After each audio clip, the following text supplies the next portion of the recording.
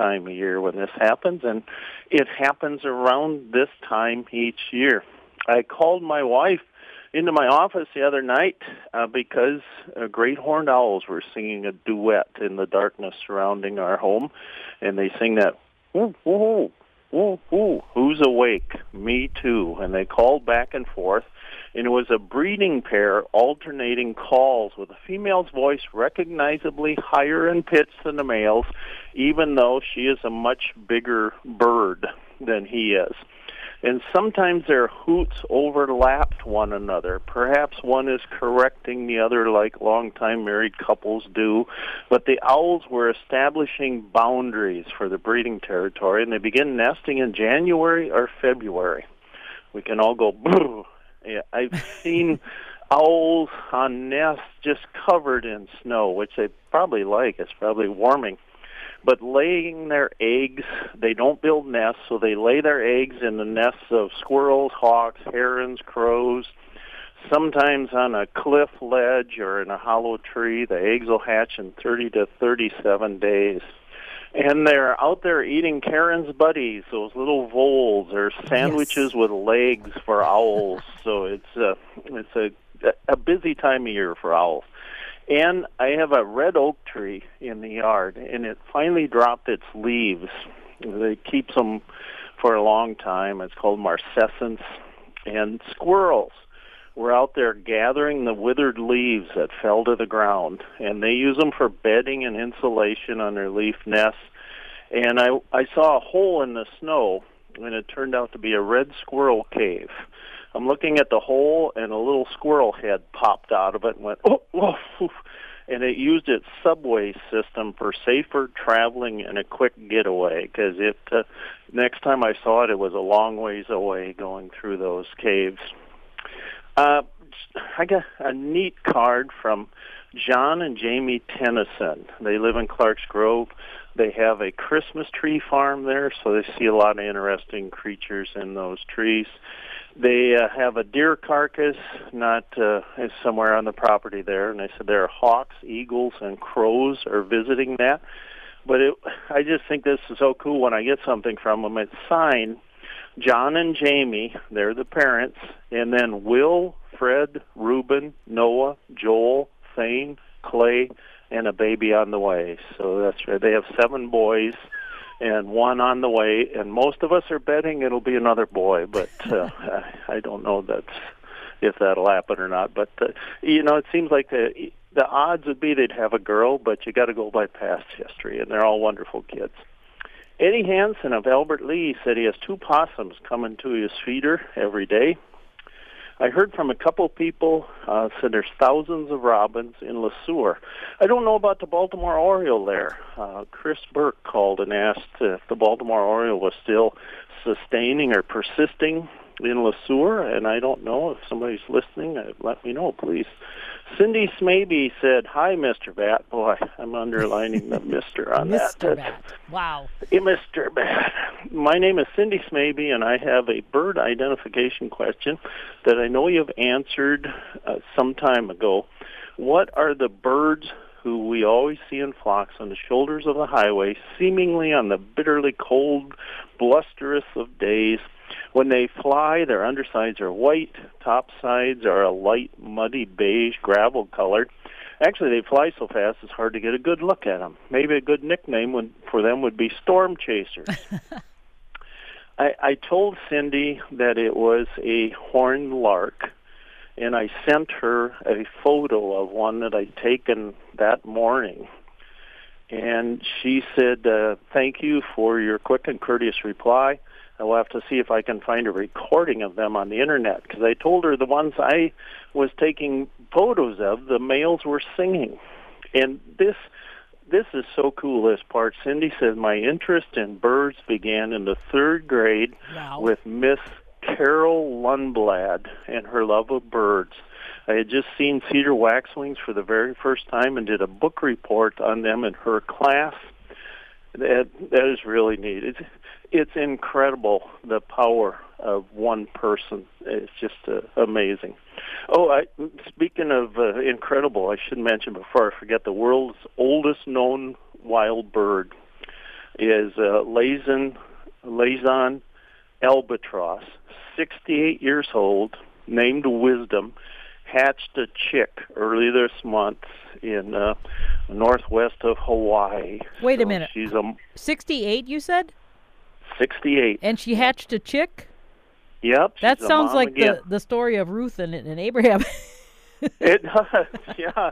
She's just it's incredible, and she's got it all down to a system, I'm sure. So I'm sure a lot of the other albatross moms come over and ask her advice on how to do all this. But it's incredible. How common it is for a bird to get that old? You just heard about that sturgeon, that monster sturgeon somebody caught, and they predicted that was 60 to 70 years old, which just amazed me that a fish, just hanging around gets that old. So a bird 68 is amazing to me as well. Yeah, and she is the oldest known wild bird, so it's not common at all, let alone still reproducing. It's incredible. Don Grusing said a couple days ago I was cleaning the ice away from my feeders. The ice had actually plugged up the holes on one of those squirrel-proof jobs. Then just 4 feet away, a brown creeper landed on the trunk of an oak tree and inched up the suet feeder. I have the suet feeder on a tree trunk because brown creepers just seem more comfortable on the trunk and visit more often. What fun to see that tiny bird inch towards the suet, pick out tiny morsels off the bottom of the chunk. They're so small, they blend in so nicely with the bark and are just so obscure. I love to see them, no flash, no color, just working along the tree trunks, plugging away, trying to survive. I hope people will feed some suet on their tree trunks just to help these tiny visitors. Sometimes they drop down to the base of the tree and pick up the tiny morsels dropped and spilled by the woodpeckers as they whack away at the suet block. Bob Jansen. Bob is, he's one of the godfathers of birding in the state of Minnesota, and wrote a book, is it Birding in Minnesota? It's a wonderful book that tells when birds come and when you can see them. And, Bob said, Al, in the 1990s, when I was working on getting to all 1,836 named places in Minnesota, and he did that. Wow. He stopped at all of those. He said, I remember well getting to Bath. Bath, Minnesota is right by me. It's kind of my home, only it's not there anymore. It's a ghost town. And Bob said, I was interested in finding out how he's got his name Bath. In my book, Minnesota Place Names, it states that Bath was first named Porter, but was renamed Bath April 15th, 1859, after the name of a county seat of Steuben County, New York, the native town of Frederick W. Calkins, who had settled there in 1857. Still doesn't tell us what the name Bath comes from or why the name Bath originated. I did get to all 1,836 places in Minnesota by 1994, but I am doing bird surveys this year in Faribault and Freeborn counties once per week, so I'd like to see a black-billed cuckoo in Freeborn County. So he asked that I would contact him if I came across one. And Bath, Minnesota, our local historical society, which is a wonderful place, said that it was named after Bath, Maine, which got its name from the city in England. Tim Scott, of just a longtime friend, said, Hi, Al. I've been feeding birds since 1974. My feed includes black sunflowers, thistle seeds, suet, ground peanuts, and peanuts. And on the deck where we can watch close up, I have counted 18 squirrels, raccoons, and woodpeckers galore. They all do damage to my feeders. One of the problems is plastic. The plastic stuff doesn't hold up, and I have lots of missing parts, chewed up parts, stuff you find in the woods when the snow melts. I usually buy feeders from Menards and Pet Expo, but they quit carrying my favorite feeders. Boy, isn't that true, Tim? If we like something, I guess we should buy 3 of everything we really like, because you can almost bet whatever it is, they're going to stop making it. Tim said I would cannibalize my old feeders for parts. Cheap plastic works only for a day or so. I liked heavy plastic feeders with metal parts with slots the finches could use, but the woodpeckers and squirrels couldn't destroy.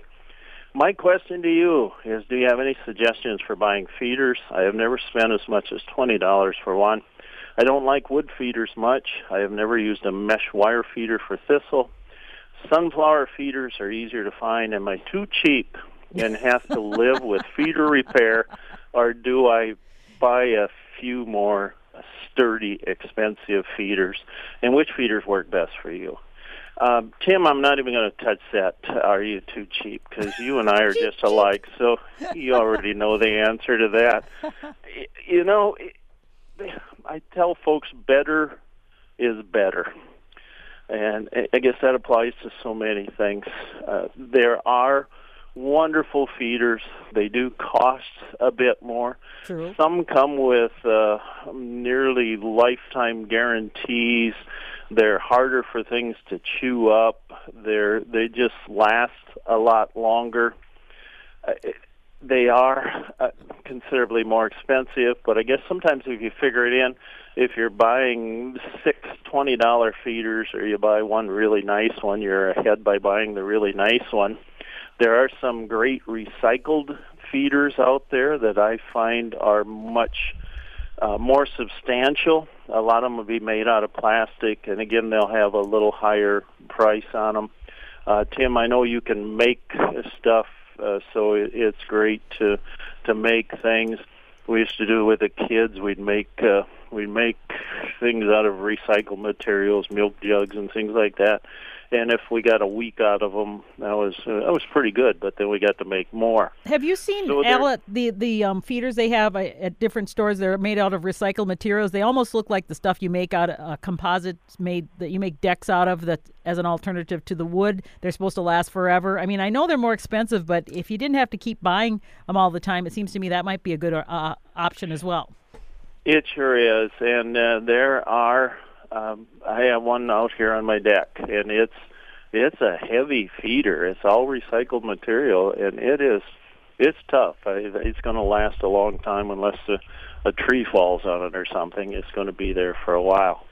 But I hope that's helpful, Tim, and I'll be talking to you in person so we can visit on that a little bit more. I wanted to chat. I was going to talk about, you talking about feeders. I always have problems with the squirrels kind of getting in mine and making a mess out of them.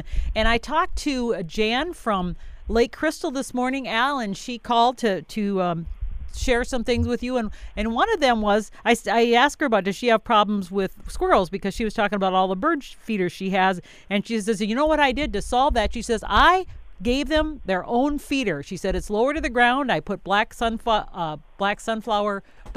sunflower seeds in them, and she says, and the squirrels don't bother all my other feeders. So she says, I think maybe they just get full with that one. And I thought, what a great idea. Maybe I should do that, because they're climbing up the little pole where I've got juncos now, and I've got cardinals in my yard that have been busy feeding for the sunflowers, and then of course they disappear like that when my squirrels come along. So I thought that might be a great idea. Have you ever done that? I have. Back when I was a man with corn, I was the owner of corn. Yes. I had corn, and I would put a pile of corn out. And I think most of the squirrels were pretty appreciative. There was always one that said, no, I'd rather get up and try to chew up your feeder than eat all this corn. But yeah, it does work, and so that's a great idea. Jan also asked, and thanks for listening, Jan. She wants to know if brown creepers are common in the listening area. She's had some at the suet in her feeders over the past 4 weeks, and she said they run up the tree, and it's a lot of fun to watch them. And boy, I agree with you. I think they're just the coolest little guys. And I will say they are here, but hardly anybody sees them, Jan, unless they're looking like you are. And so they are. I know this winter season, I've had some reported from Blue Earth County, Faribault County, Freeborn, Mower, Olmsted, and Rice. And so they certainly are here, but not in great numbers. Well, I asked her how many she saw. I said, well, do you have like a whole flock? And she said, there's at least a couple that I've seen, she said. And she says, they hammer and hammer away at that suet. And she said to me, she says, you got to get yourself some suet so you can get some too. And I thought, well, she actually goes to a hilltop meat market Oh, and gets yeah. her own and makes her own suet. And I thought, well, that's pretty cool. So maybe that she just has a really good recipe or something that she makes and attracts these cute little brown creepers. And she says they're just so much fun to watch. They are one of the cutest little birds, and one of the things, Jan, why a lot of people don't see them is they're little tiny brown birds against the trunk of a tree. So for a lot of folks, you just have to be looking at the right time to see them move. So they don't always see them there. And again, back when I was a man who had corn, I would go to Sibber's Cardinal Grocery Store in beautiful downtown Heartland, population 314, and I would go to see Kenny Sibber back there, who was cutting up the meat and everything and putting it on a nice display under the lights that made it look even better than it was. And he would have suet, and he would save it for me and just give it to me because he said, I have no need for this, so here you go. And I'd bring it home, and oh, man, the birds just loved it. It was a great gift to birddom.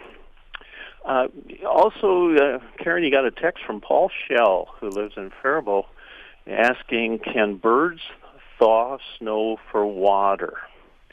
And should I buy a heated bird bath? I just bought the components at Goodwill. Thanks, Paul. Thanks for listening. Birds can. Yesterday, again, with the sun the way it is now, it melts stuff. So I shoveled off the deck, but there was a couple little bits of hard snow that I thought, well, I'll wait to let it soften up a little bit, and then I can get it with a shovel. But it melted, and there were juncos on the deck drinking the melted water from that snow.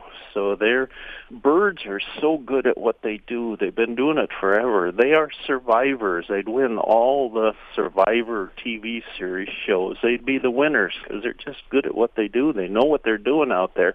That said, they will eat snow, Paul, but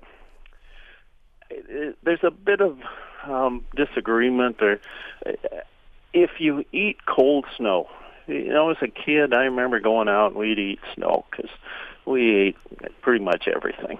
It uses some calories and energy to melt that snow. When you eat it, your body has to work a little harder to do that. So, regular water is better. Heated bird baths are wonderful.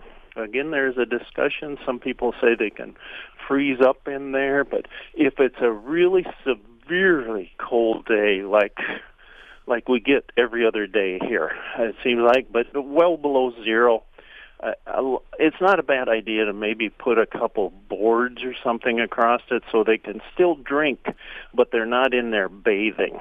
And as I say, I haven't seen a whole lot, but I have a good friend who has had a problem with a cardinal, and no, she has. So, but yeah, heated bird baths are wonderful, and that's cool. Components at Goodwill.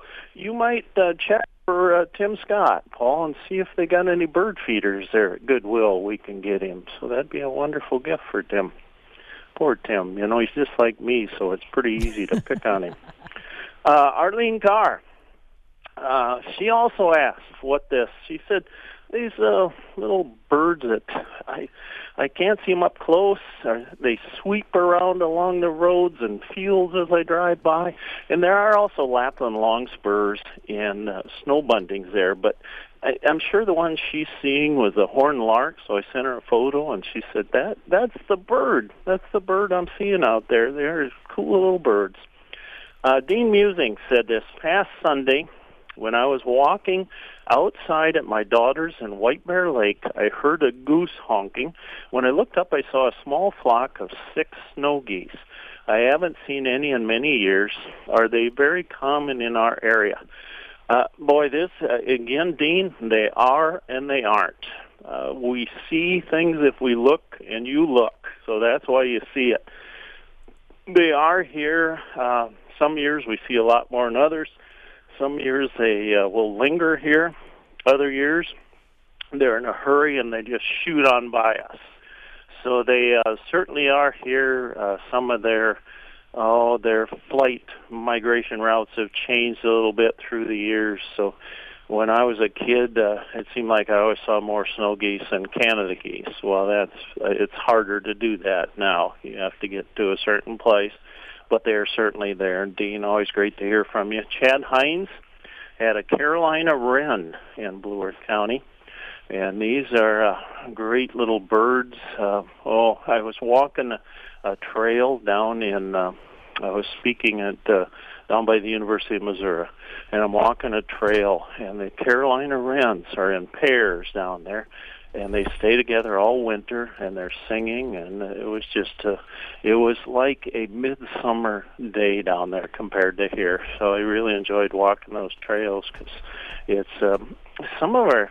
I love walking, as everybody knows that listens to me for more than about a minute, but some of the places I walk, there's a bit of treachery afoot there, so you have to be kind of careful. So I hope everybody steps cautiously as they're out doing wonderful things. And I don't know who this was from, and I should know. I'll think of it right after the show.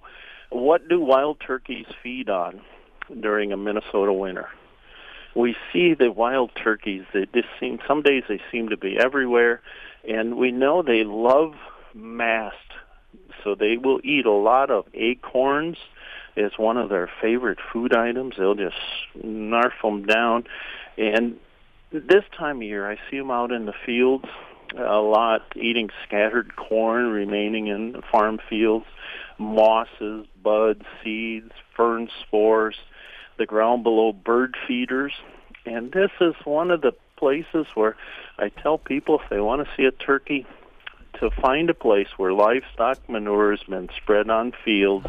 Those are very popular winter feeding sites for wild turkeys because sometimes livestock is not always very good in processing completely things like corn. So there's a place out there where turkeys can find corn. So you'll see them there very often. Say, Al, I wanted to, I had a friend she's from Colorado, and she posted a picture she took out of her window at work, and it's a picture of a squirrel eating, but he's got a cleft palate. And she says, this cute little cleft palate squirrel has survived at work. He gets fed daily. He's sure a cutie. And so she's got this picture of this little guy that people just, put food out for him all the time. And I suppose, I guess, people have different genetic traits that, might be different. And this one does too, and he's surviving. So I guess he must have been able to adapt. And a couple days ago, I got 2 photos of 2 different birds. One was a chickadee that had its upper mandible was very much longer than the lower one, and it came out and it bent down. And she said this little guy was coming to her feeders and kind of leaning to the side and still able to eat. I can't imagine how. And then there was another bird, and I can't remember what kind of bird it was, but it looked like it had flown hard beak first into a rock wall or something. The bill, a part of the one bill was bent almost straight up in the air. And yet these 2 are surviving. That instinct to survive, or the will to survive, is amazing in all creatures. First groundhog. I don't know how many saw groundhog on Groundhog Day. Probably nobody, more than likely, unless they saw it on TV. When can we first expect to see a groundhog in Minnesota each year? Probably March would be the earliest when they come out of their slumbers. Skunks are not true hibernators, so a skunk is more likely than a groundhog to see a shadow on Groundhog Day. So maybe we could change it to striped skunk. That'll probably never go. The 17th Annual International Festival of Owls will be taking place in Houston, Minnesota, March 1st through the 3rd. There'll be live owl programs, owl wood carving, and if you've never seen an owl carve wood, you've never lived. There'll be wonderful wood carvers that are carving owls. Speakers from Mexico and Florida, and there'll be pellet dissection. And kids love pellet dissection. Well, kids like me. I just love dissecting those. It's like a CSI thing. You just, wow, this has been eating voles. and it's a great thing to do. So it's a wonderful, small little town, Houston, Minnesota, and I highly recommend this for anybody and everybody. The last question I want to touch on is, and I get this pretty much every year, but it says, is wild asparagus a real thing?